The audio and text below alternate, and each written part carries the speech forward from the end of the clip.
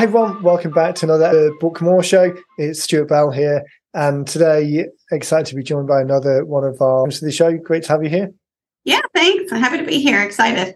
Fantastic. So it's always funny when I speak to people because I always see the books going through the system, but I don't always get a chance to speak to people beforehand. So I kind of know people from the perspective of what they've written about, not necessarily their bigger background. And obviously the audience is meeting you for the first time. So why don't we start with a little bit of background about you and the organization. You're down in Mississippi, right? I am. Yes, we're in Biloxi, so we're here on the Gulf Coast. We're actually about to have Cruising the Coast happen here, which is the world's largest antique car show that we host every year here in Biloxi. But I am Heidi, Ardis. I am the founder and CEO of Agape Wealth, which is really a faith-based financial firm. It was developed over, a long period of time with my faith and my family. I've been a financial advisor since 2006, and really over the last 4 years have focused specifically on income distribution and retirement planning for people who are headed into retirement or just wanting to make sure that they're on the right track to get there. So the book, Simplified Strategies for Retirees, was written for that reason, to help people have a little book, because I know a lot of people don't actually like to sit down and read long, big books anymore. But really something just simple where people can refer back to it, look at it, and it's written in, plain English, because sometimes in the financial world or any professional industry, we like to get overcomplicated with things. So that really was the mindset behind the book, is to help people focus on what are some good strategies, what am I looking for, and how do I get there? And so that was really the reason for the company being founded as well. And that tying in with the methodology and your approach when people actually meet you in person or on Zoom these days and actually have that real conversation, the tie-in between the book that they've read that started the conversation and what you're then saying to them, it makes a difference as opposed to the typical corporate jargon-based information that's out there. There's no real connection. And I think what you guys provide to people is not only the nuts and bolts of the technical solutions, but it's really the rounded, more holistic approach to building a relationship over time and helping them. Was that part and parcel of the idea of bringing it together in a book, this idea of kind of seeding the conversation, knowing that you were eventually going to speak to people in this way? Yeah, and I'm actually in the process of writing another article right now for Kiplinger magazine about having a purposeful retirement, because retirement isn't just about your money. We work and then we get to retirement. And a lot of people, especially in the current generation of the baby boomers who are retiring, their parents came from the generation that grew up during depression, post-depression. And so they had this mindset, if you don't work, you don't eat. And so now they get to this point where, okay, well, I'm not going to work anymore. So what am I? Who am I? And so our goal here at Agape Wealth is to sit down with you and say, okay, the money is one thing, and we're going to get to that, obviously, but what do you want? Well, who do you want to be? What do you want to develop? Your retirement years should be the best years of your life. So let's drive that. Let's figure out what our goals are, what our dreams are. Do you want to pick up a new hobby? Do you want to be somebody who volunteers? Do you want to be a part of a church? What do you want to do that's going to bring that purpose back to your life? Because you're not just an employee. And that's what we look at our whole life is, okay, well, I go to work, I take care of my kids, I do all of this stuff I have to do. Now I get to the point where I don't have to do those things. Now what? So that was really the purpose behind the book too, is, hey, let's get to that point where we can have a purposeful, meaningful, simplified plan that puts you where you want to be. Because as you say, so much of the technical nuts and bolts is achievable.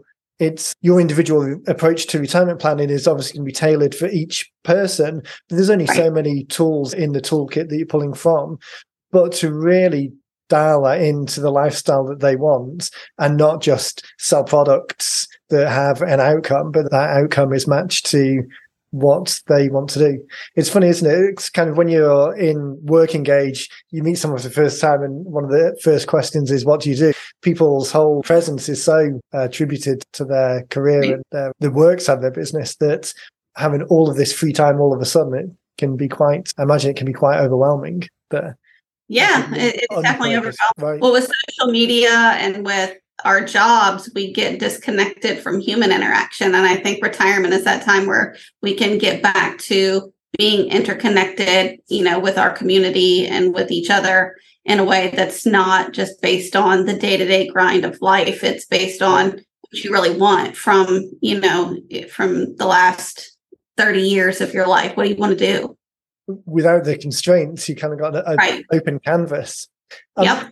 You mentioned the faith-based element of the work that you do and the clients that you service. Is that intentionally a large part of the audience, or is it coincidentally a large part of the audience? Not necessarily. I think that's more a personal thing. We don't seek out just faith-based clients. I think it's more for people to know that everything that I do is purposefully driven inside from my faith. So, I want my outward being to reflect the inside. So the company's name, agape, is the Greek word for love, and how we are supposed to sacrificially love our fellow man the way that God loves us. And so it's really more personal in terms of, there's no judgment on our side for who you are, who you want to become. It's my job to reflect that I'm going to love and put good into the world, regardless of, what's going on externally. It's interesting. I asked because I was working with another client just last week, so it's obviously top of my mind. We were looking at their business is similar, but they probably focus a little bit more on the church side of things. Almost coincidentally, it's obviously very important to them, and there's only so many hours in the week, and their week is filled with working with those clients. So that's just coincidentally the direction it was going. So I always think in terms of addressability of the market, or the language that you use when you're talking to people. So it's something that I always pick up on because it's not part of my background. I think it's not reflected in the same way in the UK as it is in the US. So since being across here, it stands out a little bit more. But this idea of talking in the language that the audience resonates with, the people who you want to work with resonates with, and as you say, with no judgment or bias against the people who use different language, but it's still a very fulfilling, I'm not sure if that's quite the right word, but it's a very fulfilling way to talk about it because there's a commonality and of approach or direction, or there are only so many hours in the week. And if you happen to work with those people that resonate more, all the better.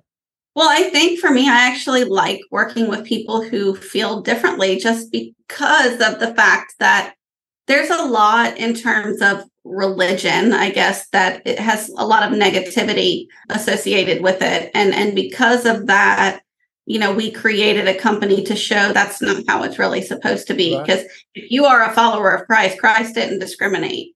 And so we want people to feel welcome no matter who you are, who your background is. We do actually work with some churches. One of our give backs is that we help global missionaries around the world to have financial advice that's sound, and we do it at a pretty significant reduction in cost for them just because they're traveling into remote areas of the world, and most of the time they don't have a lot of money, and so good financial advisors don't necessarily have the time or want to work with them because it's not really making them much money.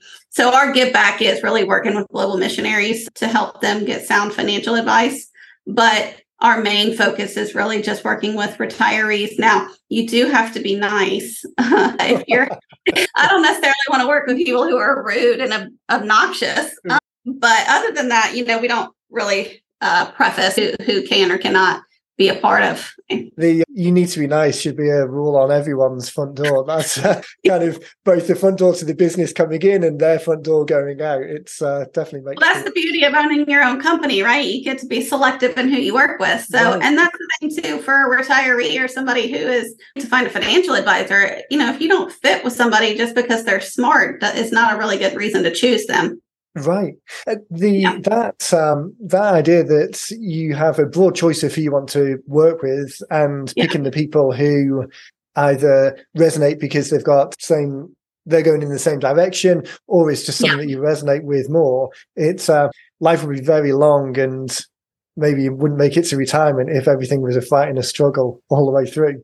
Right. The point you made about the missionary work, that's an interesting element as well, because my wife's a kindergarten teacher, so we are on our second marriage, kind of reconnected later in life. But as a kindergarten teacher, it's not the most financially rewarding of careers, very rewarding in other ways, but not financially.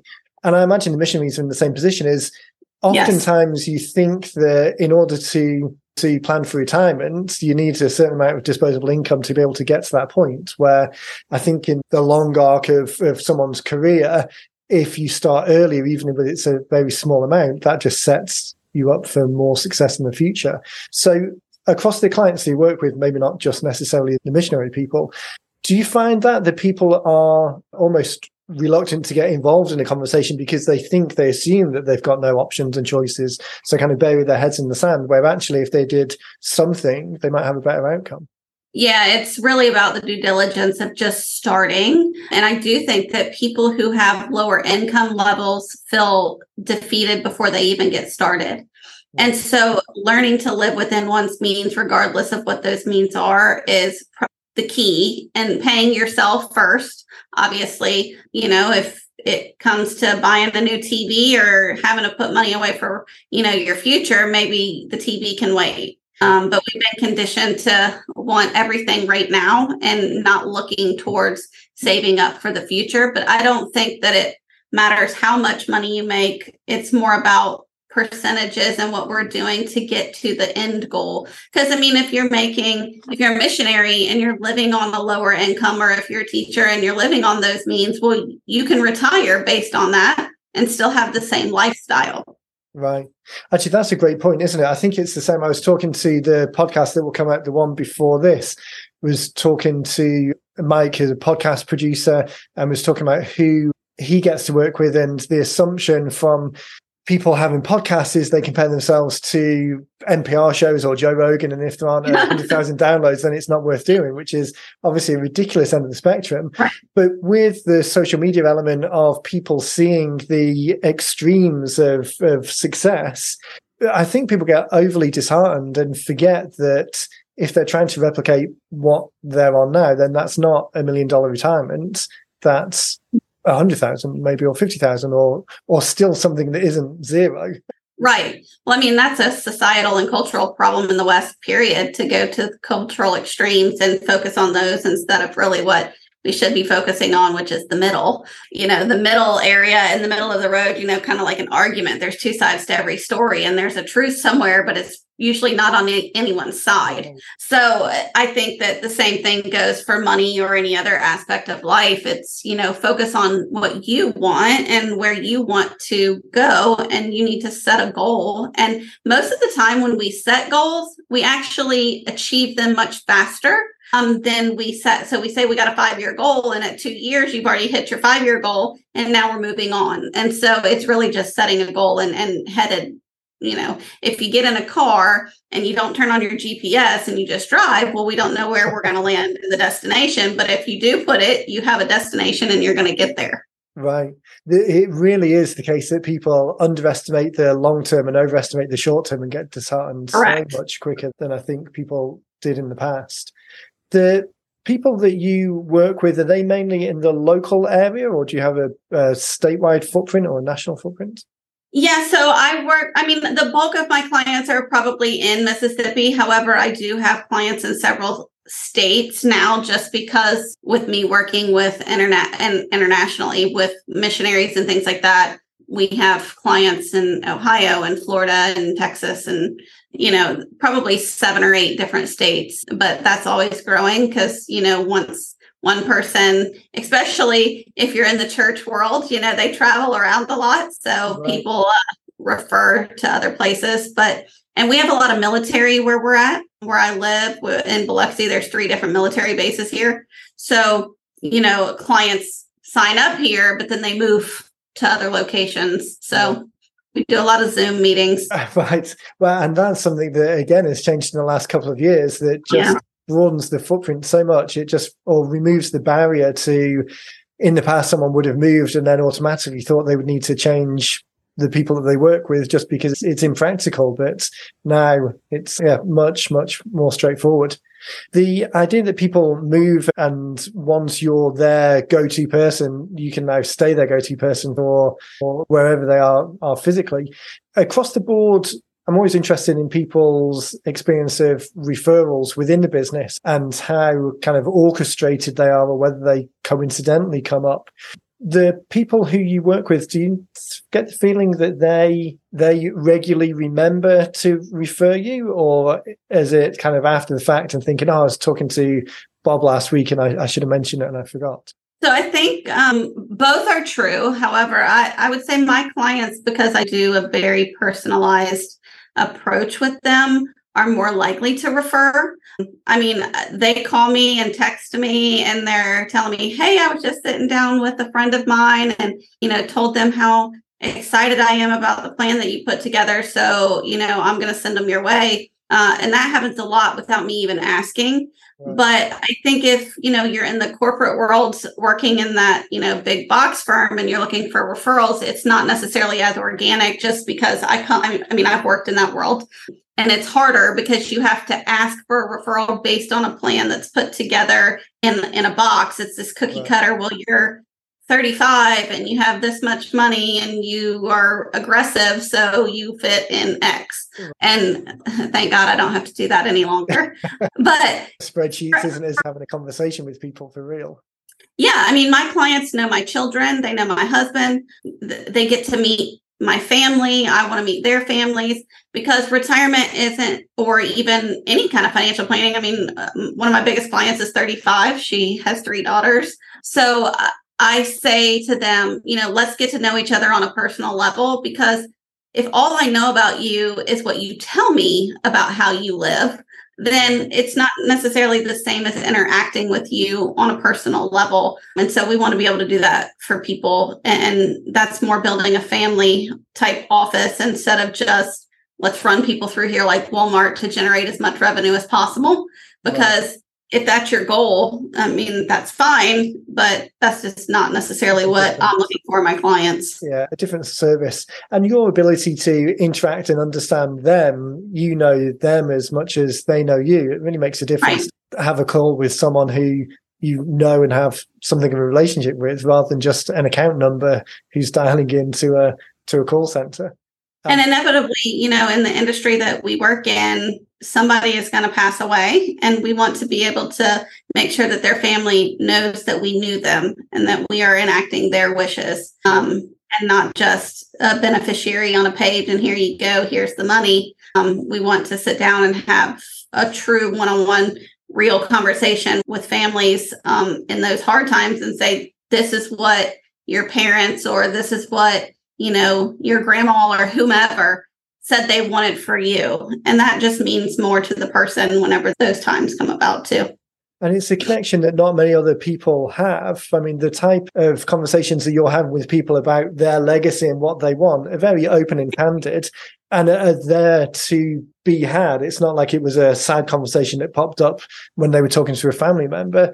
You're talking to them specifically about the outcome. So I guess that must offer some clarity to the family members who are left behind. There's no ambiguity. You don't have an ulterior motive. You're just there to share the wishes at that time, which again is very... And that's one of the themes in the book too. I think one of the chapters in the book does discuss number one, saying no to an advisor or saying no to the person you're working with. You need to get the courage to say, no, that's not what I want. I want to work with somebody else. But there's a lot of different approaches in the financial world where you're either in a corporate or maybe you're working with like an Edward Jones type office and there's one advisor and there's one assistant, but they have, 500 clients. So you don't necessarily get personalized service because they have to maintain all of those accounts.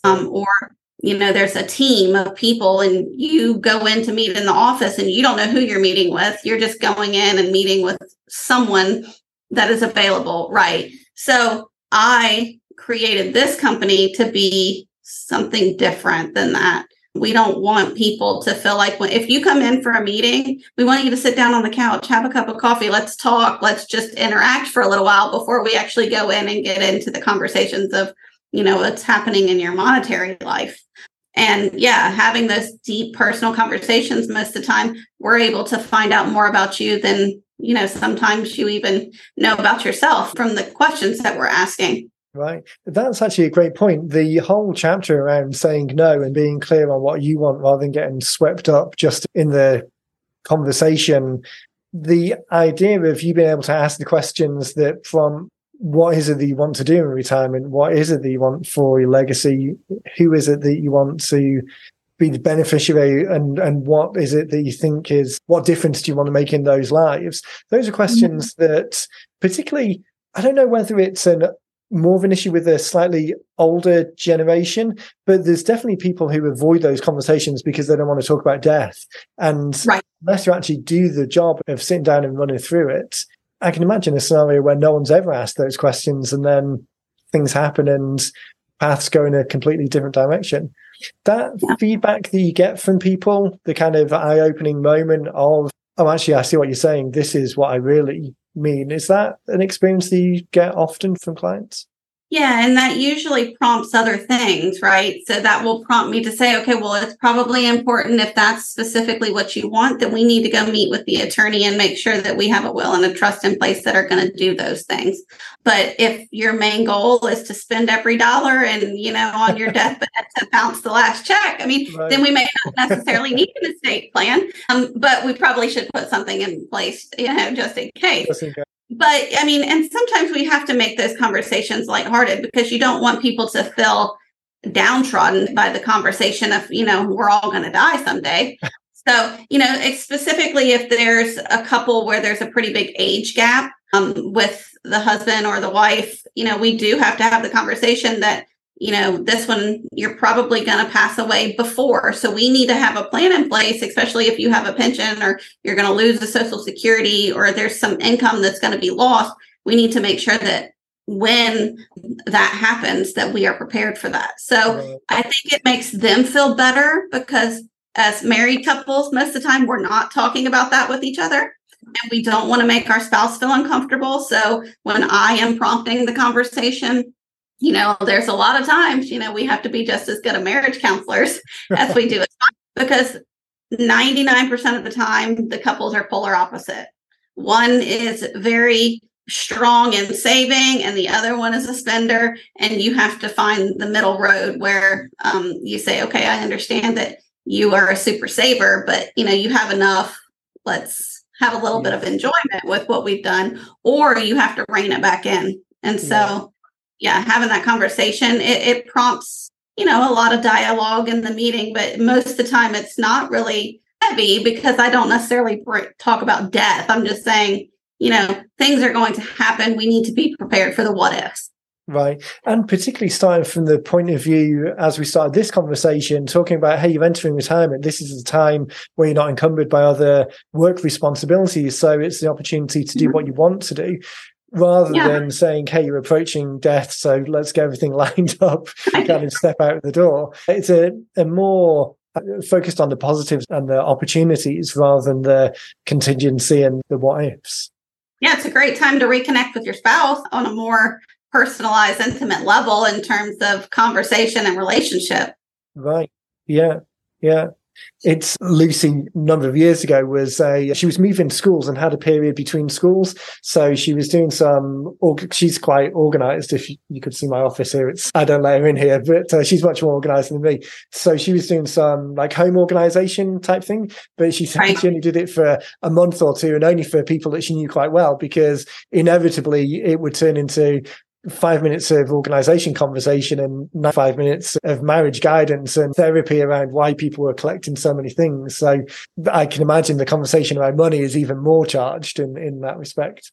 It's probably very similar because the way people live is typically the way they use their money. Right. So it's honestly probably very similar because just like you said, I am much more organized probably than my husband who, has cabinets stuffed with things, and I'm like, let's just throw it away. But that's typically the case in most instances is, one is one way and one is the other. But trying to find that balance. Trying to find balance. Yeah. let's pivot slightly into the book and how we're planning on using the book. So we often talk about the books being used in kind of three ways.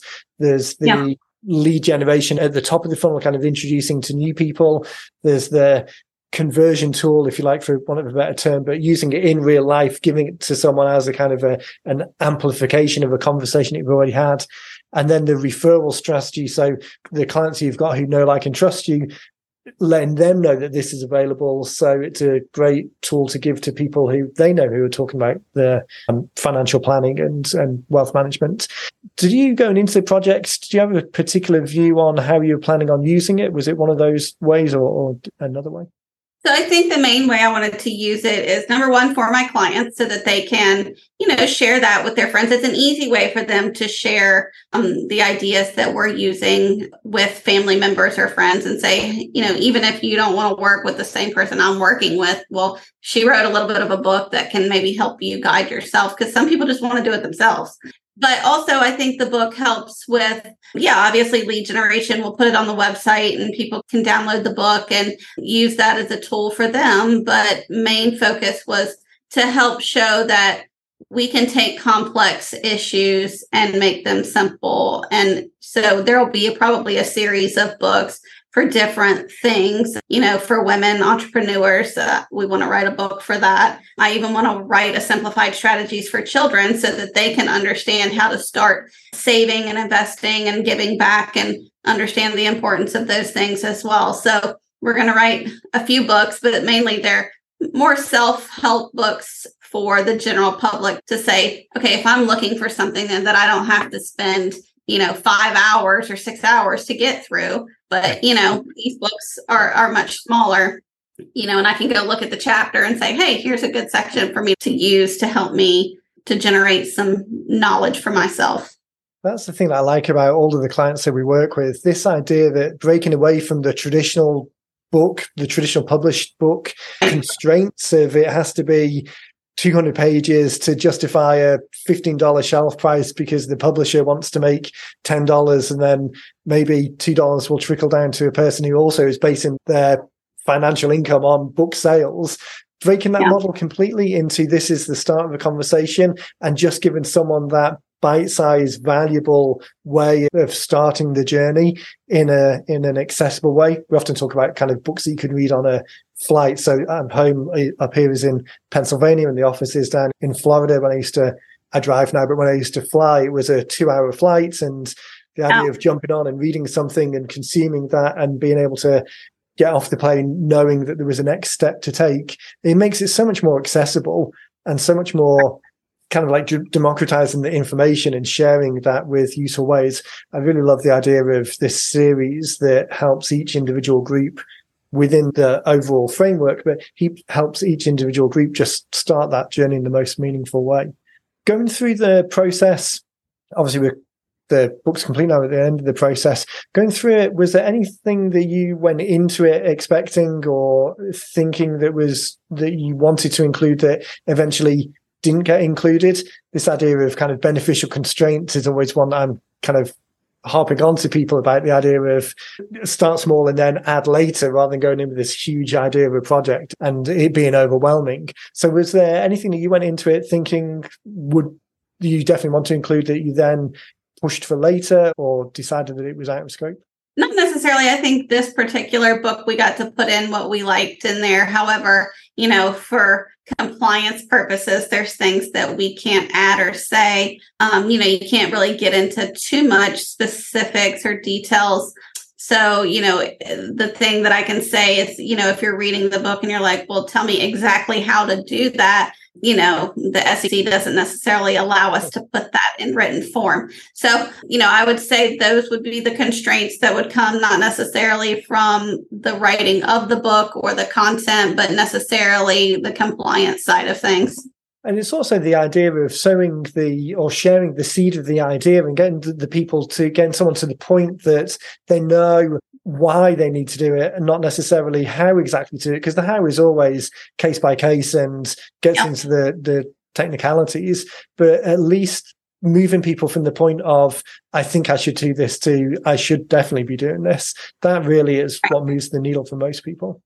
Well, I think a lot of times people only react when they're scared, when they are comfortable or when they just don't know, they do nothing. And that's most of the time the wrong decision. It's when they get extremely uncomfortable and they're in a panic is when they start to react and make decisions. And so I hope that the book helps people realize that, just start calling, asking questions. It prompts you to write down some questions that you would want to ask, and you interview people that you feel comfortable with. And when you finally get to that point where you're like, yes, this is the person I want to work with, then you can get into the in-depth sections of how this is going to work and how it's going to function for you. But doing nothing most of the time is the wrong thing. Or if you have an advisor now and you're just like, well, I don't really know what they do. I get that a lot. People come in here and I'm like, okay, well, tell me what your plan has been. Well, I don't know.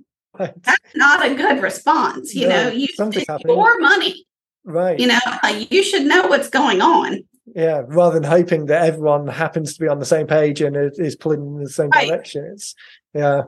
This has been great. What I really love about the opportunity to get to speak with people is you can see their passion coming out and coming through, which obviously comes through in the pages, but it makes a difference having a real conversation, which again, I guess is the purpose of the book. The book for you leads to a real conversation with a real person who's consumed something, has decided that you're the right person to work with because you resonate and move forward from there. Yeah. Where can people find out more about the organization? I want to make sure we leave people with a place where they can go and actually find out more.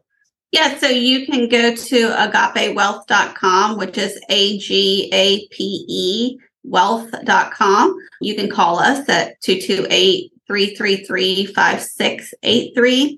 You can visit us on Facebook. You just go to Facebook.com/Agape Wealth Biloxi.